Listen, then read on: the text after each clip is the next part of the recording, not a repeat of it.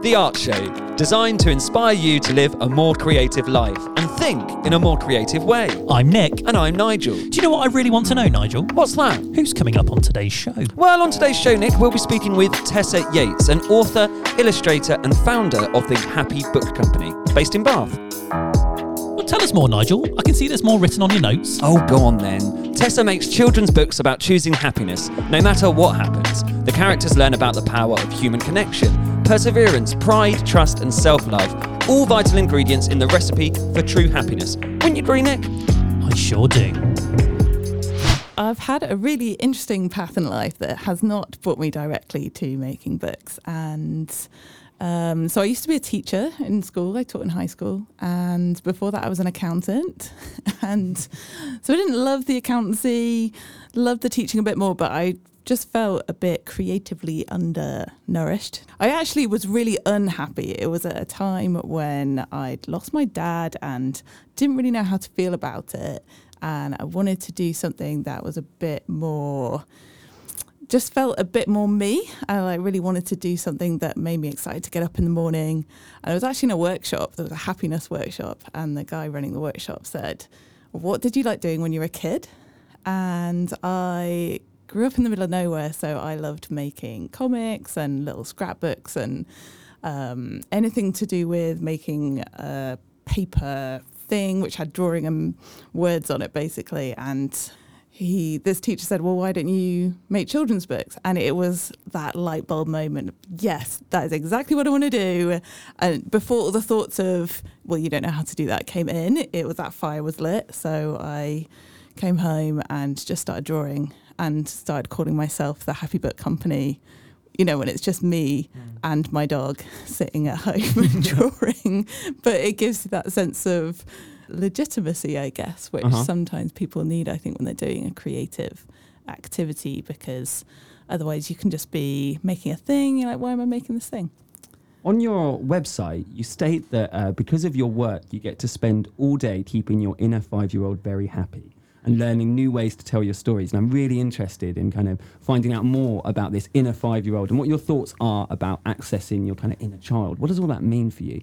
My inner child is the most playful, fun, full of life, happy version of myself. You know, when you're 5 and you just believe you can do anything. Yeah. I remember sitting in my reception class on the first day of school thinking, I've got this. Like, I can go to the moon, I can be the Prime Minister, and anything is possible.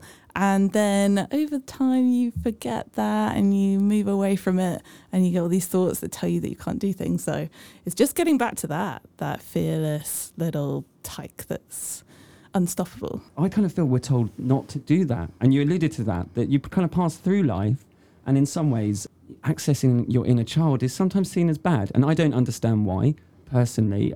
You know, you talked about being an accountant and then moving into teaching. Was there any space in those roles to work with your inner child or anything like that? Accountancy? No. Solidly no. Like, you know, sitting at a spreadsheet all day. Teaching, a lot more. And the more actually I could play and have fun and use humour, the better my day would go. I was working with teenagers and they were tuned into that still. Yeah, it's really about just letting go. So now when I want to tap into my inner child, I'll be drawing and really not worrying about whether I'm making something that's good, and just letting go and having fun and putting different materials together like felt tip and paint, and then maybe cutting it up and doing a collage with it, and not thinking, I'm not doing it for anyone else. It's all for me. Is that how you said earlier on that when that guy said you should make books and you had that fire lit? Is that what now keeps that fire going and keeps you staying creative? Oh, good question. Or is it not? So what is it? Yeah. How does that light stay alive? I think maybe there's this false belief that every creative person skips to their desk in the morning every day feeling inspired and ready to go. I've got an idea. Yeah. And then you That's just really execute the idea and it comes out exactly as you expected it to.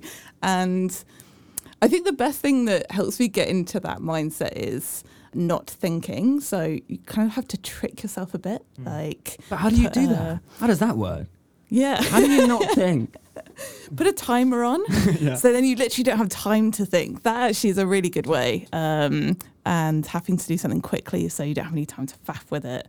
But to answer your question before of like how I keep that fire lit, I think is making new things all the time and still finishing things, but allowing myself to explore and play with new stuff, which is actually why I'm really glad that you invited me on the show, because I'm at this bit of a transition point where I've been working on a couple of projects for a while and I'm like, oh, I just want to do something different for a bit.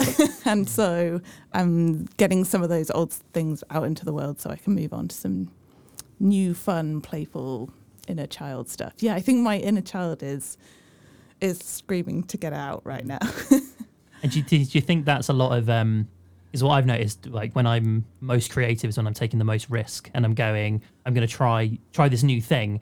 It may turn out rubbish, but I'm happy to take that risk because I'll learn something. I trust that I'll learn something along the way. Is that very similar for yourself? Absolutely. Yeah. I had a really good course a couple of weeks ago at the Cambridge School of Art where they had this picture book school, and it's just legendary. Like, everybody makes art in their own way and you're very much encouraged to follow your nose and take big risks. And they gave us a week to make a book.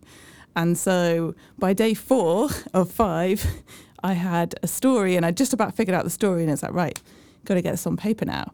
And I just had so little time to be able to create 12 pages worth of pictures. I had to do something I had never done before to literally have something to stand up in front of everybody and show. So I was there cutting out things from my sketchbook and sticking them all on and making this collage book, and I'd never done a collage book before. And it was awesome. It was so good. And the whole time I'm thinking this could be disastrous and I could be standing there tomorrow not being able to show anything that conveys the story. But yeah, it was really, really great. And if it hadn't worked out, yeah, at least you tried. Yeah. Is that where you're moving now? So the workshop that you did, you just talked about kind of renewal, I suppose, in a way. And what does that mean? Like, where are you heading towards now then? I literally am going back to that school for more of this. Yeah. And yeah, I really like how you said about taking risks. I think you can get into a really comfortable place where you're making pictures and they are nice pictures and they're pretty to look at. But there's something about being able to make artwork that really means something and really conveys a lot more than just the first look. So I think where I'm taking things is have more pictures that express a lot more. And so maybe they don't look as nice, but maybe they've got a lot more life in them and a lot more feeling. So I think that is going to take some risk taking and experimentation. And is that message for you or for the viewer as well? So with this work that you're going to be moving towards, you said it might not look as nice, but will the viewer get the meaning? Is it more abstract? What is this new form?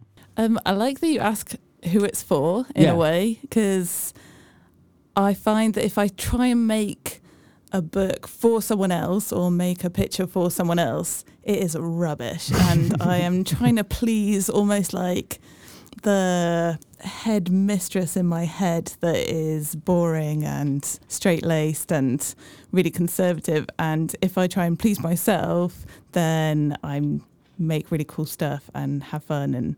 And then I'm sharing a piece of me as well, which I think then people can actually connect with, because we're all a lot more similar than we think. Absolutely. I had a question that I was curious about, which was, what is the hardest thing about the process of making children's books for you? There's probably something about being alone, and it's both wonderful and challenging at the same time. I love people and I love sharing my work and talking about it. And so working in isolation, which you have to do to get in that, you know, like really live the story and be inside the project, that can be challenging. You're kind of shutting yourself away a bit. But there are ways to get around that. You know, I like to work in a coffee shop in Bath or like connect with people over Zoom who are also on their own but in different places. So there's that. And then secondly, actually, one thing that came up today is marketing my work, and I hate the word marketing, so I try and I'm changing it to sharing. So if I think of it as sharing, that's much better. But there's something I feel yucky about when I'm trying to sell my stuff, but that I have to get around the fact that, of course, this is, of course people are going to enjoy it and I can't keep it from them.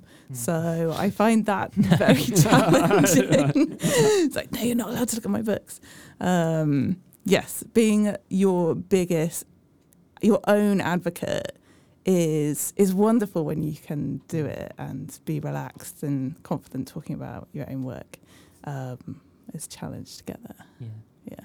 Do you find it really hard to give your books away then? So when you're with it for so long, creating this thing and then going, it's now out into the world, has it become easier the more that you've published, or is it still just as hard, or is it just as easy? I mean, I love it when people buy them. That's great. yeah. But in terms of like knowing when it's done, that is a big challenge. And the book that I'm bringing out in a few weeks' time, I've been creating since January. So actually a relatively short timeline for a book. And I had been sharing it with some different publishers and then wondering what to do with it.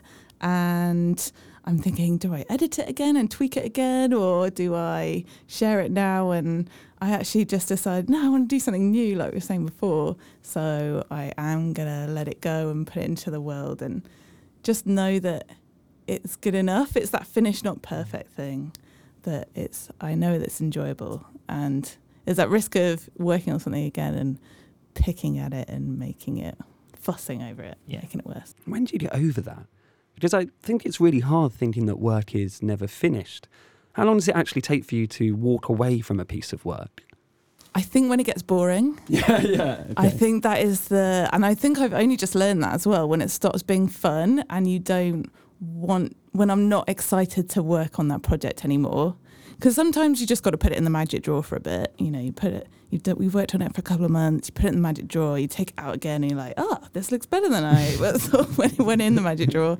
And then there's that going in and out the drawer a couple of times. I think maybe on like round 4, it's like, this has got to go. It's time to let this one go. Although on the flip side, I have a project that I've been working on for a year and I'm actually still happy to hold on to it because it's evolved so much and it's become a completely different story. And it's actually all about having fun. So I'm having so much fun with it. So I'm keeping that one for a bit. Awesome. Keep working on it. Yeah, I've had a few days to keep them. I haven't engaged with them recently though. I love how happy you are. And I just finally, before we're going to wrap up and talk about, I really do, you're just so uplifting as a person. Where do you find your happiness? Where does that come from? It's a choice. It is fully my choice to be happy every day. And it's something I've been working on for a while because we aren't programmed for happiness as human beings. We're programmed for survival. So, I find my happiness in learning that I'm awesome and celebrating who I am and celebrating being human and celebrating my imperfections as well and knowing that I'm enough. I find my happiness in my relationships as well and in being creative is a big one, a really big one. I think as humans, we really are creative beings. But it definitely takes work and taking risks as well and doing things that make me feel uncomfortable. But it's an ongoing process. But thanks for the kudos, keep going. Love it. Just absolutely love that. I think finally it would be really good to, what are those, so it's an ongoing process you said about finding that happiness and being happy every day. For people that are, say, struggling or they're an artist and they're by themselves doing what they love, but they're struggling, have you got any sort of kind of activities, tasks? What are those things that you are doing, if you don't mind sharing, would help somebody else? So as a creative person, I know you can get into that funk sometimes where you don't like your work and it's not good enough. And I think there's something around just like being able to make bad work and it doesn't matter. You know, everybody's got a certain amount of bad work to get out. And so just being a bit more light with everything, you know, just make something. And if it's rubbish, just make something else. And there's definitely something about connection as well, I think, reaching out and connecting with different people. And seeing your loneliness as a bit of an opportunity. I think turning challenges into opportunities. That sounds really cliche, but it's true though. Yeah. That you can, like you say, learn something if something's a challenge, and be proud of yourself if you mess up and you don't mind. Just be nice to yourself, kind of. It's a good way. Thank you for listening to The Art Show. If you enjoyed this episode, please leave us a star rating and review. It really helps us grow the podcast and reach many more people. Also, follow us on socials and join the best creative community that's out there. For Twitter, it's The Art Show Tweets. For Instagram, it's Art Show Gram. And on Facebook, it's just simply The Art Show.